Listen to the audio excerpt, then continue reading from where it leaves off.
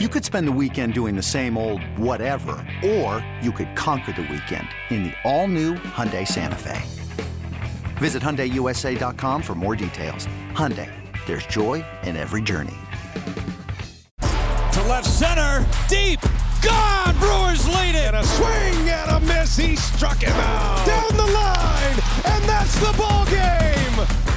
Hey Brewers fans, welcome back. It's another episode of Brewers Unfiltered. Episode 15 already of this season. It's Sophia Minner, Adam McCalvey, Tim Dillard joining you for your weekly Brewers chat. Thanks for checking in with us. And we've got a very special guest this week, someone who just celebrated 10 years in the Brewers organization. And it might be an unexpected name because you might not realize this person has been with the Brewers that long. But it is, in fact, all-star closer Devin Williams. And guys, we had a great time with Devin. It ended up being a very eventful interview when we sat down with him in the media room at American Family Field. And it started with, he didn't know he was going to be a surprise guest on the podcast, let alone in a tour group at American Family Field. Yeah, it was almost our first, well, but it was nice, Tim. You were very welcoming to the folks who were coming through on a tour, and they got to see the media interview room. And I was going to say, it was almost our first live event. I mean, maybe someday we'll pack that auditorium. That'd be great. Yeah, I thought, okay, we're waiting on Devin. We got a few minutes. Let's just let 25 people come in the media room, right? Like, why not? Why not? And they're like, hey, it's Adam McCalvey. And then they turn around and I was like, there's Sophia and Devin. And they're all looking around. They're taking pictures. And then Adam, you gave the tour. You said, this is where Craig Counsell sits. This is where we sit when he's there talking. Are the seats. And there are the seats. That's this concludes the tour of the media interview room. Now get out. And aside from Devin's cameo with the tour group, we also got some bonus Tim Dillard content featuring Adam's favorite movie of all time. Well, the best movie of all time, you should say. Oh. There's a lot of Clue fans your best on social media. I told Tim that I got more feedback on my appearance in his video than I have on anything I've done in 23 years of covering the Milwaukee Brewers. So I've reached the pinnacle, and it's all severely downhill from here. So it's 100% acting. No more writing. Yeah, my time in Eisenhower High School's production of My Fair Lady as an extra really helped me. I had one line from off stage. I yelled, "Shut up, once and for all, shut up." And that was my acting. That was the limit of my acting before this appearance. Wow. Well, you nailed it. I had a lot of people like, because when you got to sync up the words, right? And you're playing Wadsworth, who has like so many lines in that movie anyway. But the timing was perfect. It only took us, 3 takes? That's not too shabby. Not too shabby. We knocked that out while we were waiting for Sophia to fetch Devin. That's how it came together. We thought we did good, but Sophia and Devin did their part in 1 take. Yeah, exactly. Even better. Took 4 seconds, yeah. I mean, well, Devin's a professional. I just followed Tim's directing directions, and I think we were very good yellers of the word no. So, yeah, it's like we executed our one job, I think. We did okay. Yeah, it was believable. It was believable.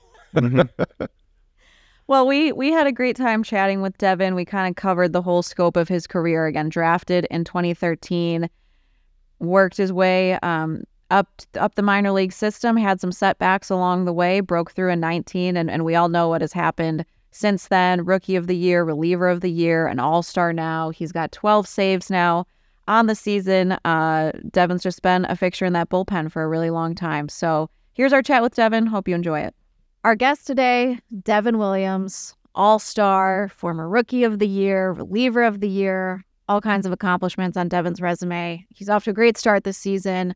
And Devin, first of all, just thanks for doing this. But we wanted to talk to you because it's now been 10 years since you've been in the Brewers organization. 10 years ago, you were drafted right out of high school, right out of Hazelwood. And just when you hear that, like 10 years of Brewers baseball, working your way up, and the pitcher that you are now, like, what are some of the things that you think about being here for 10 years now? I mean, you think about, I would say, like, how much has changed in those 10 years. where my life was, who I was as a person, as a player in 2013, and now you're, 10 years from that. It's kind of interesting just to, sit back and kind of look at all the differences.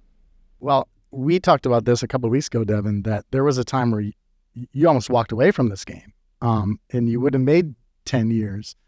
Can you maybe take us back to that time and set the stage for why that was something that was in your mind?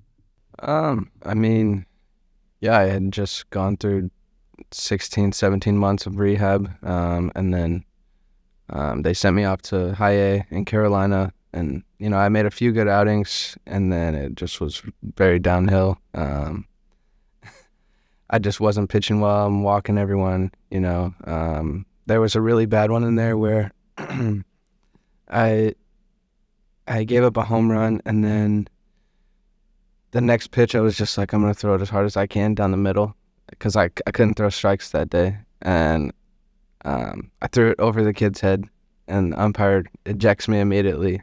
And I was like, good, I didn't want to pitch anymore anyway, And so then I walked down the line, and there's like an 8-year-old kid there. I gave him my glove. I was done. I didn't want to play anymore. I just wanted to go home.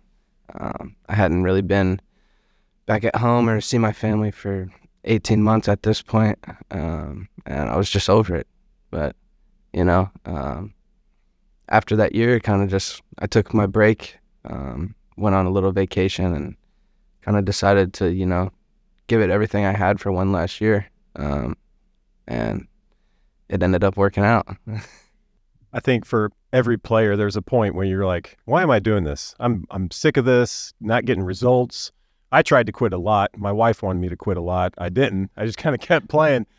But for me, just being a part of this Brewers organization for as long as I have, I had a lot of people that came alongside me in those moments that would talk me out of it or to help me.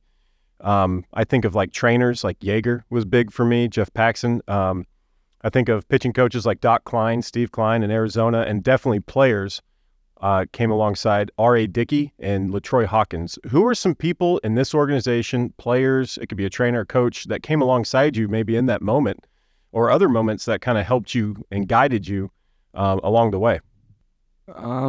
Throughout my rehab, we had a coach down there, Scott Schneider, who me and him, grew to be pretty close. We were working together every day for, over a year. So, he was really good for, I would say more my mental than anything on the mound. I've always been kind of just a figure it out yourself kind of guy when it comes to that. But off the field, I've needed a little help, and he was very big for me. But I don't know. I think aside from that, it was just kind of the person that I've always been. It's just I gave it my all, and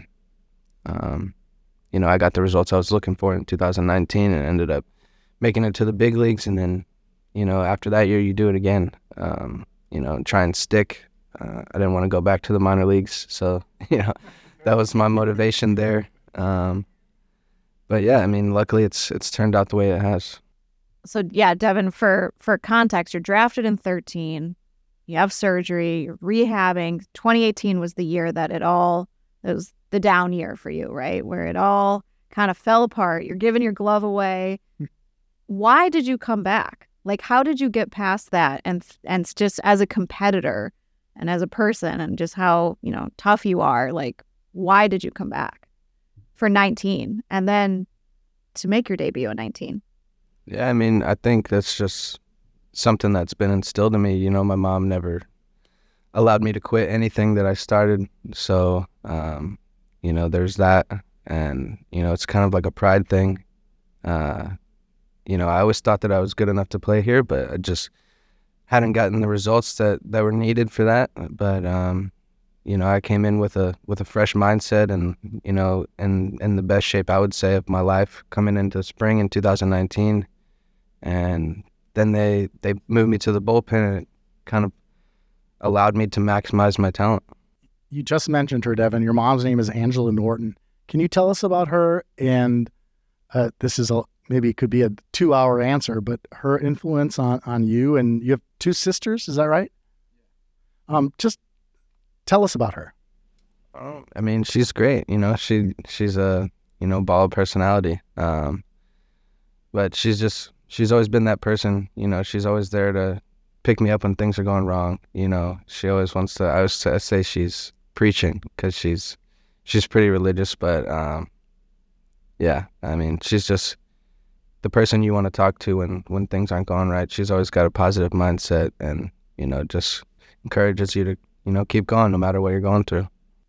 Devin, if you could pick the brain of one player that you think that you could get something out of, not that you need any help whatsoever, you've been dominating since you got here, but what is something that what's the next step, I guess, maybe in your journey of being a reliever? And what players do you look at and say, man, whatever they're doing something right?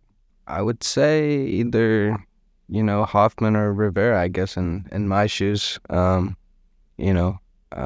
trying to do this for as long as I can and be at a elite level for as long as I can. And those guys obviously did it for a very long time. And it's just, I'd like to know how they maintain their mindset and like their hunger to, show up every day for 19, 18 seasons, whatever it was for those guys. Because there's days that you struggle with that, but we all go through that. But it's how you manage that and how you get through that to, help you have the longevity you're looking for. What about some of your teammates now? Are you able to pass along some of the tutelage and things that you've learned already in your career to maybe some of these guys as far as like their mindset or making them better? Yeah, I mean, I try to. If people have questions, I'm always very open. A lot of people ask about the changeup, but I think there's a lot more that goes into it than that. Everyone's unique. Not everyone's going to be able to do what I do, and I can't do what other people do, But I think the mentality and like the preparation, your day-to-day work plays a huge factor, people look over that. All right, you brought it up, so I'm going to ask about the changeup. Because there have been some stories over the years, like I think you've told me that it was partly messing with teammates as you were playing catch. You wanted to see if you could get them to throw something that moves so much they'd whiff. But like, where was the changeup born? And why are you so good? Why is your changeup so different from everybody else's, if that makes sense? You said, where did it come from? The birth?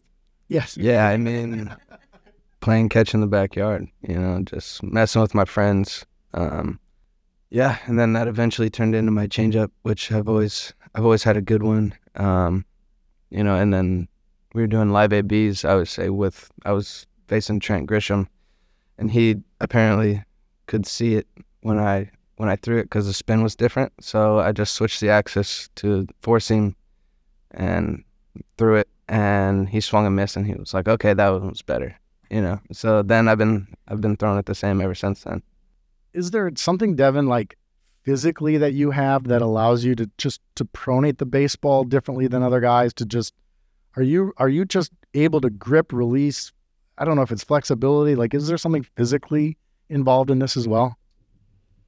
The biomechanics and all that is not really my field of expertise, so I can't really answer that. But I do have, I think, an unusually flexible wrist, so that may have something to do with it. But I couldn't tell you for sure. Show us the wrist action. I've been told that most people can't. Oh wow, I can't do that. See, this is why we need video so we can see this. No, Pedro Martinez can like stick his fingers out really weird. I've had teammates that can like touch their forearm with their fingertips. So sometimes when people see a pitch and they're like, "Oh, I want to throw that," physically they can't do it, or they don't have the extension on the mound, or they don't have the release grip. Like physically they can't do it because of the way they're built. Do you think this pitch was built for you? You were built for this pitch? I mean, I guess, yeah. I mean, your body adapts and, changes over time if you continue to do things. I think I've just like kind of adapted over time, and it's just gotten better. I've always had a really loose, whippy arm, so I think that may have something to do with it. But, I pronate really well, but I also, I struggle to spin breaking balls. Like, other guys can do that very well, and I struggle to do that. So, there's pros and cons. Devin, on the other side of it, just being who you are, right? And like 2020, when you just blew up, right? With the Airbender and being Rookie of the Year and Reliever of the Year. And you just established yourself as a dude in the league, right? Of one of the absolute best arms in the league. But there's like the mental performance part that comes with your role of being the closer, of being in that spot, the pressure that's on you every game. What are like some of the tools that you've developed or use or that you've learned that like help you manage that on the mound? Or even good days or bad days, right? Whether you get the save or whether it's a blown save, like you're so good at being in the moment. And that's what Craig Hounsell says to us all the time. Like, you're a competitor, but you're also so good at just staying present, like pitch to pitch. Yeah, I mean, I think that's my whole mindset, If I get into a tough situation, it's making one pitch at a time. You can't really start to look ahead at all, and that's something I've always said. That's when you find yourself in even more trouble. It's when you start to look ahead or who's on deck and things like that. It's just controlling what you can control and going one pitch at a time. I got to execute this pitch, and then when I do that, my mindset is to execute the next one. Devin, when we talked about your 10 years, I asked you, how are you different now than you were then as a pitcher and a person? And you said the word maturity. And Sophia just mentioned 2020. That seems to me like, besides a baseball breakout, that was a year where, tell me if I'm wrong about this, where maybe you found your voice a little bit inside the clubhouse. That was a year where there were social justice protests all over the country. As we were all living through this pandemic, and as Major League Baseball, you guys are all trying to play a season, there was like so much happening all at once. Do you feel like you found a little bit of your voice in that year? And how much of like when you think about your story in this game is tied to the steps you took that season on and off the field? I mean, I guess you could say that a little bit. I don't know if that really had, that much to do in the clubhouse. It was more, in the media and things like that. Like, I did a lot of interviews that year. I don't know. I guess it kind of forces you to be a little more mature in your thought process and, how you analyze situations and things like that. But also just, I've told you before, it kind of puts things into perspective, that, I mean, as much as people might not want to hear this, baseball's not like the end all be all. It's something I'm very good at and I enjoy doing a lot. I want to win more than anyone, but at the end of the day, it's baseball. So I think that mentality has helped me grow as a person and a player, really put things into perspective. Well, as far as the clubhouse, like what do you look forward to every day when you come to the clubhouse? Like, who do you want to see? Who do you want to talk to? Maybe you just saw him yesterday, but you hadn't seen him in 8 hours, so you're just like, hey, what's up? I love the clubhouse. It's the one thing I miss the most about playing, because being on the mound was stressful for me.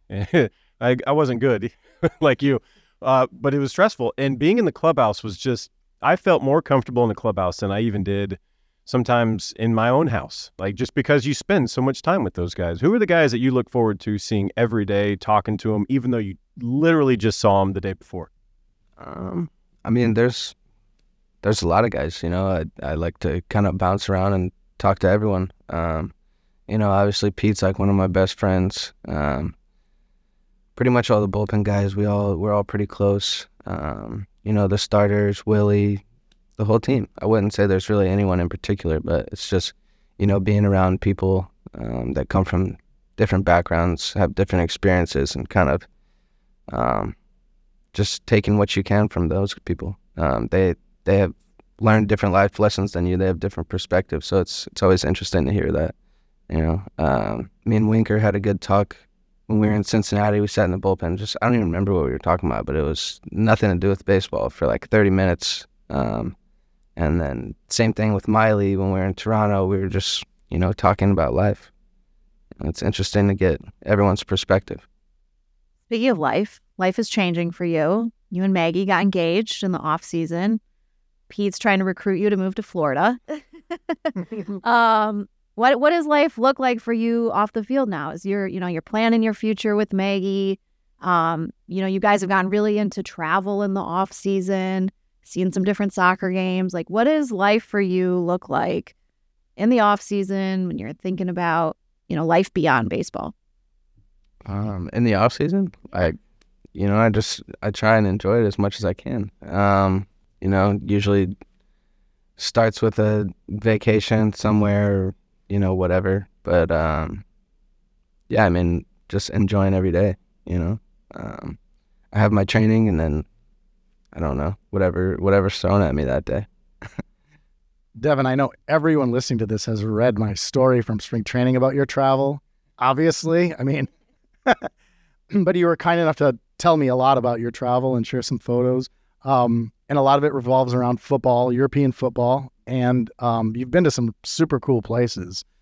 Can you share for the probably 2 people out of the millions listening who didn't read that story, what do you get from travel? Like, I think we all love travel because we feel like we get something, we come back a little richer than when we left, even though we're poor, a lot poorer usually.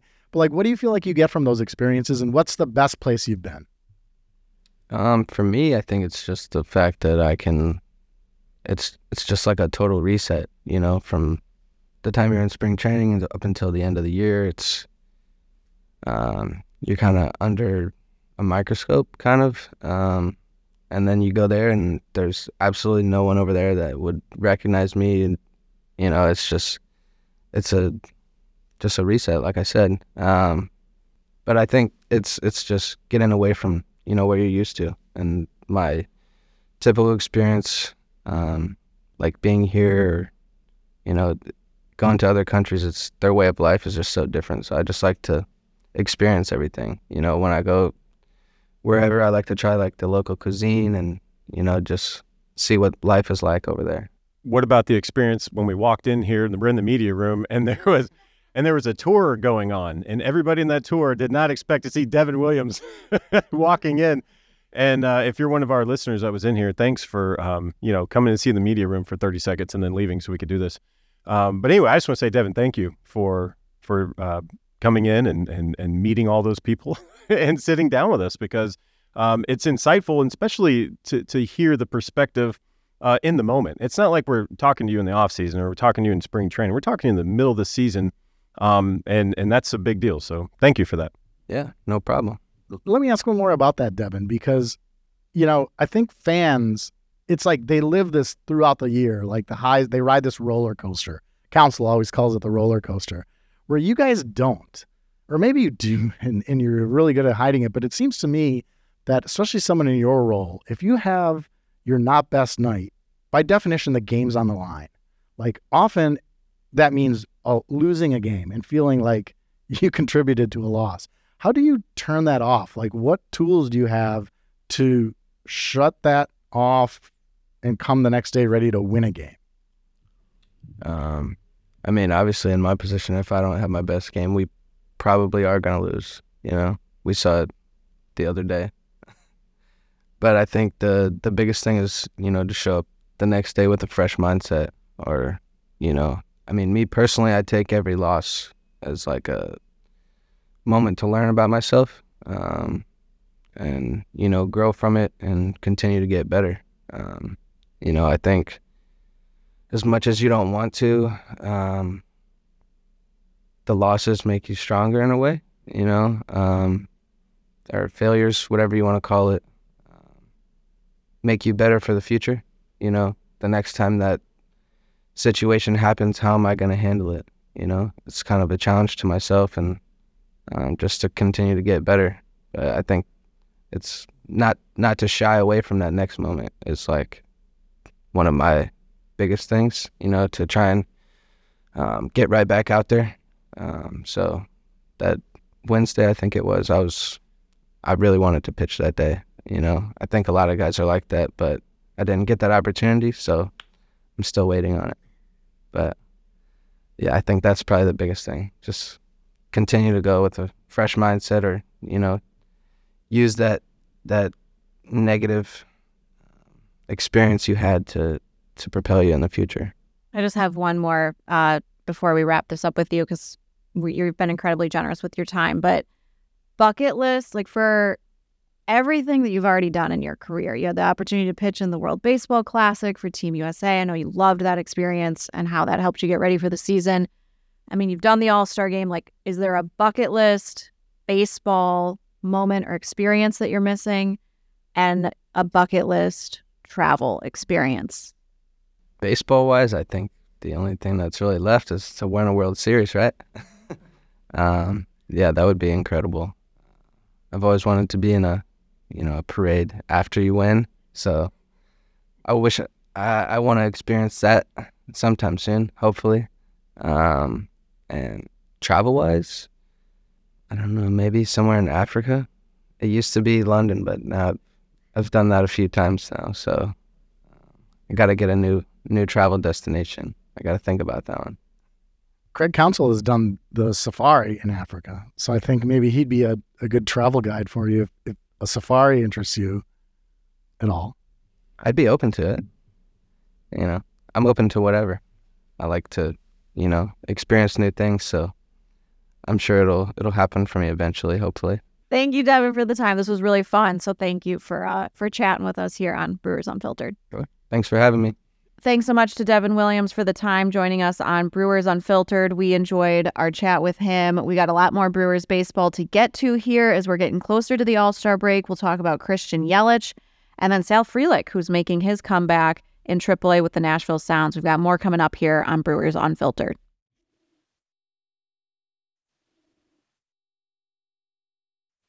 Hey, Rob Bradford here. You guys know I'm always up for a good MVP story, and one of the best stories is Wasabi Technology. Wasabi is the world's hottest cloud storage company, and it's become the go-to provider for professional and collegiate sports teams, including 20 Major League Baseball teams like the Red Sox and NHL teams like the Bruins and Vancouver Canucks. Even the Liverpool Football Club is getting in on the Wasabi action. So, why is Wasabi the MVP? Well, Wasabi was purpose-built to free businesses from skyrocketing storage costs and unpredictable transaction fees that the Amazons of the world are charging. In fact, Wasabi is up to 80% less than those hyperscalers and doesn't charge a cent for businesses to access their data. From Wasabi's AI-enabled intelligent media storage, Wasabi Air, to the industry's only cloud storage service with triple protection against cyber criminals, data deletion, and ransomware, Wasabi's taken the lead in driving innovation in data storage and helping sports teams to unleash the power of their data. Wasabi, another Boston-based championship team. This episode is brought to you by Progressive Insurance. Whether you love true crime or comedy, celebrity interviews or news, you call the shots on what's in your podcast queue. And guess what? Now you can call them on your auto insurance too with the Name Your Price tool from Progressive. It works just the way it sounds. You tell Progressive how much you want to pay for car insurance, and they'll show you coverage options that fit your budget. Get your quote today at Progressive.com to join the over 28 million drivers who trust Progressive. Progressive Casualty Insurance Company and Affiliates. Price and coverage match limited by state law. We're back here on Brewers Unfiltered, and guys, we're just now over 70 games into the season, and the Brewers are coming off of a series sweep in their first meeting with the Pittsburgh Pirates, and I think we were all interested to see how that series was going to go just because it was our first look at the Pirates, and we talked on this podcast about like the fantastic start that they got off to in April. The Brewers had great pitching. They had some timely offense. They had a comeback win on Sunday, which has been hard for them to come by at this point in the season. But with all of that, so the series sweep puts them back in first place. Pittsburgh falls a couple games behind. Pittsburgh now riding a 7-game losing streak because they had also been swept by the Cubs before their visit to Milwaukee. But all of a sudden, guys, we're looking at the standings, and the Cincinnati Reds are in first place thanks to a 9-game winning streak. So the current standings, as we're shooting this on Tuesday morning, the Reds at the top, the Brewers in second, and then the Pittsburgh Pirates in third. And the Cardinals are still struggling despite winning their last 3 games. So it feels like this is going to be what it is in the NL Central moving forward here. And maybe the good news for the Brewers is they're going to be finishing this first half of the season before the All-Star break with 10 consecutive games within the division. So there's a huge opportunity in front of them as they'll see the Pirates, the Cubs, and then the Reds again before the All-Star break. Well, my cousin Val is getting married the final weekend of the regular season. Congratulations, Val. I love you. And I thought, maybe if things are settled before then in the division, I can sneak away and get up and, go look like an idiot on the dance floor. I don't think I'm going to get to look like an idiot on the dance floor because this feels like the kind of thing I can still do that at other times, I suppose. But this feels like a division that's going to come very much down to the end. So, look, for fun only, I think Fangraphs playoff odds are fun to kind of monitor to see the ups and downs as the season goes along. So if you look at their projected standings for the rest of the way, they actually like the Brewers. Their projected Brewers wins is 82.1, so hooray, 500. And then the other teams, if you go, Cardinals, Cubs, Pirates, Reds are all between 76 and 78 wins. So even our robot overlords think that this division is going to be just absolutely bunched up the whole way. For Fangraphs right now, they have the Brewers 47.5% to win the division. The other clubs are like 14, 15%. So, the models like the Brewers. That's perhaps, just based on the way they've pitched without some of the guys that the projections really like, notably Brandon Woodruff, not really pitching at all this season, essentially. And I think he is I have him sort of circled as a potential big difference maker for the rest of the way. But I mean, look, this division often is one that comes down to the end, and it just to me seems obvious that it's going to be the case again this year. I think the NL Central is always tough, but I think you're having different team names. The Cincinnati Reds are in first place. What year is it? 2012 is the last time this deep into a season they were in first. So I was going to say, I guess it's 2012. Yeah, I was going to say Robin Williams coming out of the Jumanji, bearded up, and what year is it? Yeah, every team is essentially pretty decent. What's amazing is that the Cardinals have fallen like they have, but you knew the Cubs were probably going to be better. You saw the potential of the Reds. Maybe we didn't see it when we were in Cincinnati. They didn't play their best baseball. The Brewers played great, but you knew it was there. You knew it was coming, and of course the Pirates. You knew the Pirates going to be good. They just needed a little bit of leadership. They got Andrew McCutchen, so I don't know. It is going to come down to the wire because everybody has had a hot streak. Everybody has had a low streak, and it's been that way for the entire season so far. One really interesting factor, I think, is the new schedule. You lose, one series against each division opponent? Is that essentially what it comes down to? So there's just a little bit less of controlling your own destiny when you get to the end. Now, the Brewers do play the Cardinals a lot right at the end. So that's one that head-to-head could be really interesting if the Cardinals get it together, which I think everyone keeps waiting for them to do, and they're just not doing it. But that's just one factor. You're not going to necessarily see that matchup aside these teams head-to-head as much. So it's going to be a little bit more relying on, teams are going to have to rely on other teams for help all across baseball, I mean. And you also brought up, too, with Woodruff, I don't think any other team is going to be expecting that kind of a big boost later in the season. Like, nobody else has a Brandon Woodruff on the shelf that's going to be coming back, maybe post-All-Star break, that's going to be able to do and what he can do on the mound and just absolutely carry a game. So that to me is going to be the difference maker when it comes down the stretch is everybody else staying healthy? And if everybody's pitching even kind of like they can pitch, you gotta fare the Brewers more so than almost anybody else. I think what's interesting too about the schedule is you're obviously playing these division teams less, so one or two fewer series against each of these teams. But it also feels like the way that the schedule is structured, the series are bunched together, right? Like the Brewers went all the way until the middle of June before they saw the Pirates for the first time. Now they're playing them twice in essentially 2 weeks. They're going to have 9 games against the Cincinnati Reds in July. 3 different series against the Reds. You mentioned the Cardinals. They play them both on the final road trip and the final homestand of the season in September. So maybe that's a favorable time to play them. So I think it's not just how much you're playing these teams. It's also when you're playing these teams, right? Are they in a hot streak? Are they in a cold streak, right? I'm not sure. It's just, it's interesting to me kind of how the schedule will affect some of that, of when you're catching some of these teams. And I saw an interesting note last night on Monday, it was the first time that all 5 former MVPs in the National League Central played all on the same night. So the Reds got Joey Votto back. He's been out since last year. Andrew McCutchen, of course, with the Pirates. Paul Goldschmidt with the Cardinals. And then Cody Bellinger with the Cubs. It was the first time, and of course Christian here, but it was the first time that all 5 former MVPs played on the same night. And I think what's interesting about the division, maybe makes it more unpredictable, is like so many of these teams, like the Reds calling up Ellie De La Cruz, the Pirates just called up Henry Davis. Like they're counting on all these young players. And the Brewers that's true for them a little bit too with Joey Wiemer and if Bryce Terang comes back. But it's going to be interesting maybe how that experience plays out or doesn't.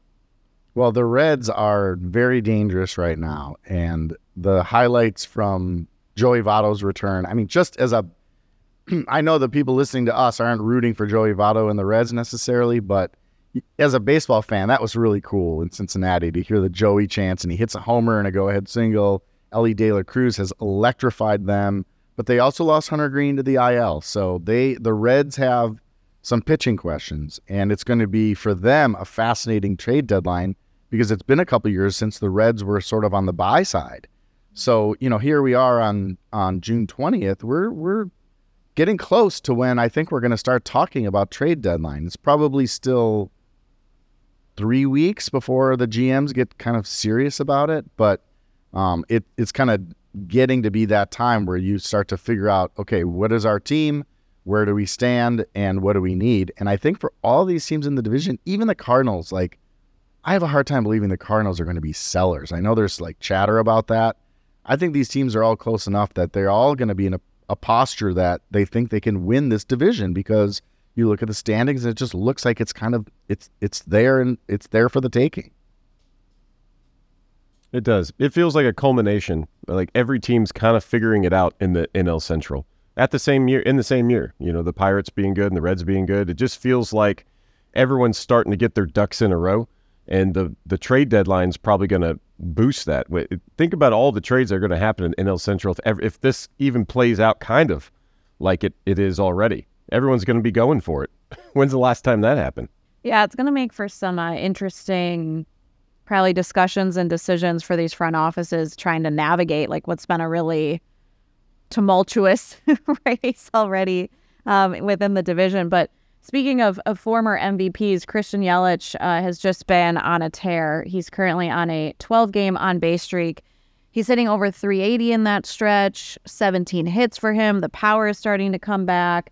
And if you take it back even a little bit further, guys, this has really started for him going back to May 1st with the average and the on-base percentage. We're starting to see power, opposite field contact. Kind of what have you guys seen from Christian just at the top of the order and kind of what he's doing offensively right now? I mean, the thing that sticks out the most for me personally is just because we're paid to watch, right? All these games.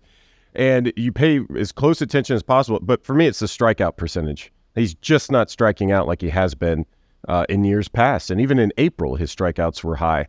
Now he's just making contact, and not just making contact, but he's just barreling up balls. He's hitting balls as hard as he was in 2019. A lot of his numbers are starting to mirror 2019. And I dug a little deeper. He's got 24 extra base hits already. He only had 43 all of last year. So he's on pace to smoke that out of the water. But I dug even deeper because I wanted to do good on this podcast so people will listen. And 22 of the extra base hits, 22 of the 24 are against right-handed pitchers. He is punishing right-handed pitchers right now, batting .288. That's where all his damage has come from. And he's batting only .229 against left-handed pitching. So, that kind of attributes a little bit to the Brewers and how they have bumps in the road when they face left-handed pitching. But Christian Yelich is looked amazing. And I don't think he's just up there trying to walk. There were times where he's like, I can just finagle a walk right here. And his walks are good, but his walk percentage is down as well just because he is up there wanting to swing the bat. That's why you're seeing so many hits to the left side. He's even feeling good and pulling fastballs down the right field line. That's really good for a hitter, really bad for a pitcher when you see a guy able to spray the ball like that because there's no safe spot to go. And if you miss, you're going to miss into an extra base hit. Yeah, it's the ball in the air, and it just seems like it's very simple for Christian Yelich. 1, health. 2, elevate. And it doesn't mean, people I think still don't quite get launch angle because it just seems like you're trying to just launch the ball straight into the air. It's more complicated than that. It's keeping the ball off the ground more than anything. And when Christian Yelich has his swing path in a place where he's generating line drives, he has always hit the ball as hard as any player in baseball. So that is going to lead to good things. And that's what's happening right now. And our friend Dom Contronio had that great stat yesterday that if Sophia mentioned since May 1st, players who are slashing better than 300, 400, 500, there's 3 regulars, really, at least 100 at bats. There's 3 guys that are slashing 300, 400, 500, and it's Freddie Freeman, Shohei Ohtani, and Christian Yelich. So that shows you the production that they're getting. It's interesting, if the manager of this ball club liked to talk about his lineups, which this particular manager doesn't, it'd be interesting to hear whether they're thinking about any changes there, because Yelich has hit, 3-4 in the versus lefty lineups that they put out there, the right-handed heavy lineups. But against right-handed pitchers, he's been still at the top. And as they're searching for offense, because many of those other hitters are just not performing right now, I wonder whether it's like there's thought over this sustained a period, whether it's time to think about Christian Yelich as a 3-hole hitter again and just try to get a little more bang for those extra base hits. So, look, that's a puzzle that requires other guys that are getting on base a lot. And the problem for the Brewers is that the list of those types of players right now is not very long for them. They have guys who are just fighting it right now, big time. Willie Adames is really fighting it. Jesse Winker is really fighting it. I think, Sophia, the Bally cameras caught a great shot of Winker on the bench after they got shut down by Merrill Kelly and the D-backs in that opening game where, it was almost like post-playoff game, stare where he's really thinking about a lot of different things. So it requires, it's a puzzle, and it's not as simple as just move Yelich into the 3-hole and you all of a sudden get all these RBIs. But it does make you think, just the way he's swinging the bat, it looks a lot more like that 3-hole hitter Yelich that everyone remembers from a couple of years ago. Yeah, and I think you hit on it with health primarily. I mean, he's played in 69 games. He's been out there essentially every day. And it's been different for him this year because he's essentially playing left field every day. There haven't been many DH days for him as they've just tried to get Jesse Winker going. The on base for him is over 360 right now. The OPS is over 800 overall. And I think kind of an underrated part of what he's doing right now, too, is just with the stolen bases. And that might be part of the reason why they want to keep him in the leadoff spot. Adam, to your point, he's got 16 stolen bases already, leading the team. For context, he had 19 all of last season. And his career high is 30. And that was from the 2019 season. So I think he's just, he's played great defense, too. We've talked about that with Craig. So I think maybe they still like him in that leadoff spot just as sort of the table setter and getting on and hopefully you hope, right, that Willie and Rowdy and Winker can get going behind him. But yeah, the production has definitely been there for Christian. Well, look, and the other part of that is he gets on base atop the lineup. Again, this is one at bat. He leads off to lead off the game, and then you don't know where he's going to bat after that. So that's why Craig Counsell doesn't get into these deep discussions about the lineup.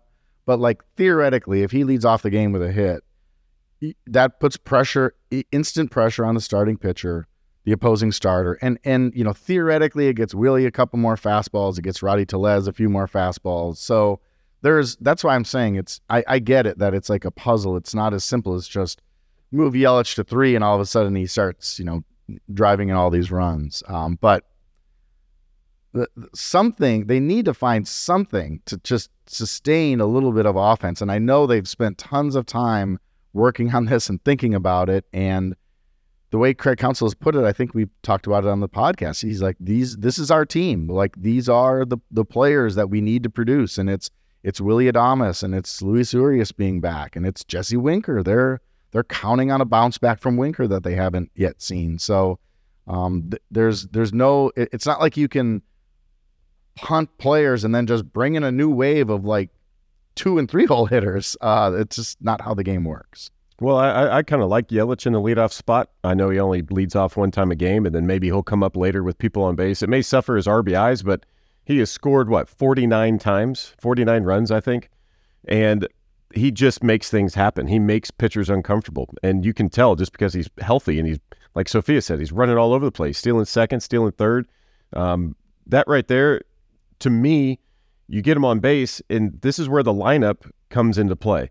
You can't have 2 guys behind him or 3 out of the first 4 behind him struggling. You can't have that. He's going to be on base. Just bank on that, and you got to have people that are willing to get him in. You're hoping that for Winker. Adames, hasn't come around just yet. Tellez, you got to have somebody in there, and I think it's Contreras. Honestly, he's been doing really well. That's going to drive him in those moments, because right now Christian Yelich is on base. Now what? And so to me, it's what follows. And if you drop him down to third, you can't guarantee anybody's going to be on base before he gets up. He may get up with 2 outs. So what would you rather have, him up with 2 outs or up, with nobody out? So to me, right now, the lineup and how Craig Counsell constructs it is probably more important than I've probably seen in my couple years of doing this broadcasting thing. Just because, I don't know, you have a guy that's been super consistent, and you have to capitalize on that. And I don't think they've done that fully. Well, one player that could be a factor here down the road, and someone that fans have definitely been keeping an eye on since spring training, is one of the prospects, Sal Frelick, who is working his way back from a thumb injury. That was an injury that he suffered back on April 18th, which in maybe the worst luck ever was also the same night that Garrett Mitchell suffered his shoulder injury, which Garrett ended up having shoulder surgery for that. Sal, same type of play, sliding into a base, hurts his thumb, has surgery, missed the last 7 weeks. He's now back in AAA with the Nashville Sounds. And guys, he's just, he's tearing it up right now. He, in 4 games with Nashville, he's got 5 hits. He's hitting over 350. He does have a homer. He's driven in a couple of runs. So I think, it's going to be interesting to see how Sal performs coming back from this injury. Adam, I know you shared an article about how Sal said he was feeling refreshed, maybe like a little mini off-season reset for him, some of the strengthening and work that he did. But I think this is a player that fans are excited to kind of keep an eye on, and whether he could be a factor for this team down the stretch. Yeah, Ben Weinrib, one of my colleagues who works on the minor league side, spoke to Sal Saturday night, and it's on Brewers.com. And, he said he's feeling good. And look, this game, we just talked about it with the Yelich. So much of this game is, for talented players, it's health. And Sal Frelick's career on base as a professional is 402. So that sounds like something that would be useful to the Brewers. And I think that he's going to get some at-bats. Craig Counsell said the task for Sal is to get healthy, number 1. He's playing. That's a sign he's healthy. And then number 2, just force his way up, show that he belongs here. And he's got to obviously bank some at-bats to get that foundation again that he lost while he was down. But I don't think it's going to be very long. I think that, again, that they are kind of racking their brains for ways to generate offense. They've dipped into that organizational depth in a big way. And credit to, say Blake Perkins, for example, a guy who's come up and made an impact when he played. We talked about that list of 300, 400, 500 slash line guys. In a small sample, Blake Perkins is one of those guys. So that's, when he's played, he's had an impact. But Sal is a guy that could play every day for you and play any of the 3 positions out there. So look, our wrangler Ezra Siegel and his film crew is in Nashville getting some footage of Sal for the latest episode of the Freshman documentary series. And who knows when that will air, but maybe it'll coincide with a good day for Sal. Well, they're there for a reason. Sal Frelick's legit. He's hit everywhere he's gone. They know he's going to hit coming, to the big leagues. So he'll struggle a bit, but he'll definitely figure it out. If guys are pure hitters, they're pure hitters. But when are they going to call him up? Who knows? Looking at his stat line in AAA, and against left-handed pitching, he's batting 185. So against right-handed pitching, he's crushing in 302. So where does that come into play? You know, they're going to bring him up, and if he's going to play every day, then you're sacrificing, you know, maybe not as strong as lineup against a lefty. So I don't know exactly what part he's going to play, but we're going to see him in the big leagues, and he's going to bring a spark, just like Joey Wiemer did day 2 of the season, just like Garrett Mitchell did last year.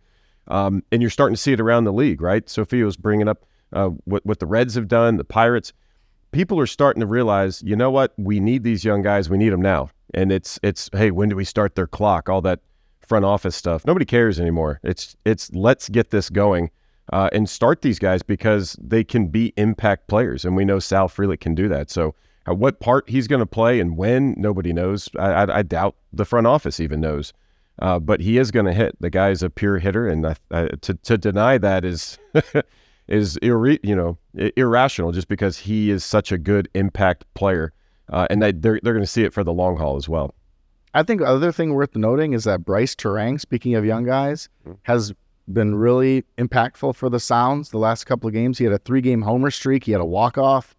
I think that that's another player that's going to play a big role for the Brewers down the stretch, because defensively he was such an impact for them when he came back, or when he was up early, and he just didn't hit enough. So I think the fact that he's hitting in this short stretch at Nashville is a really good sign. We're going to be keeping an eye on all of that. And I think the outfield especially is where, like, their depth has also been. So we've talked so much about injuries and how the pitching staff has been affected, but the outfield, I mean, they lost Garrett Mitchell with the shoulder surgery. Tyrone Taylor is on the IL for a second time with the right elbow injury. He's expected to go out on a rehab assignment maybe as soon as next week after he had a cortisone shot. That's been an injury that he's been dealing with going back to the offseason. So Blake Perkins has been up. They go out and they sign Raimel Tapia, who's given them nice defense, but hasn't quite gotten it going. And again, in a very small sample size of just over a week here with the team. So I think that's just a place where they're searching for more production. And maybe Sal could be a part of that here coming up. So guys, that's all we got time for here on Brewers Unfiltered. A lot to get through there, but we're getting closer to the All-Star break, so we'll have more to talk about here. The Brewers will finish up the homestand with the Arizona Diamondbacks, and then they'll be hitting the road for a long one. It'll be the Cleveland Guardians, followed by 4 games with the New York Mets, and then another 3-game series, their first visit to Pittsburgh of the year. So we'll have a lot more to talk about next week. But thanks for joining us. Make sure you follow all of us at Adam McKelvey, at Dim Tillard, of course, following the Brewers on all of their social platforms. And thanks for joining us on Brewers Unfiltered.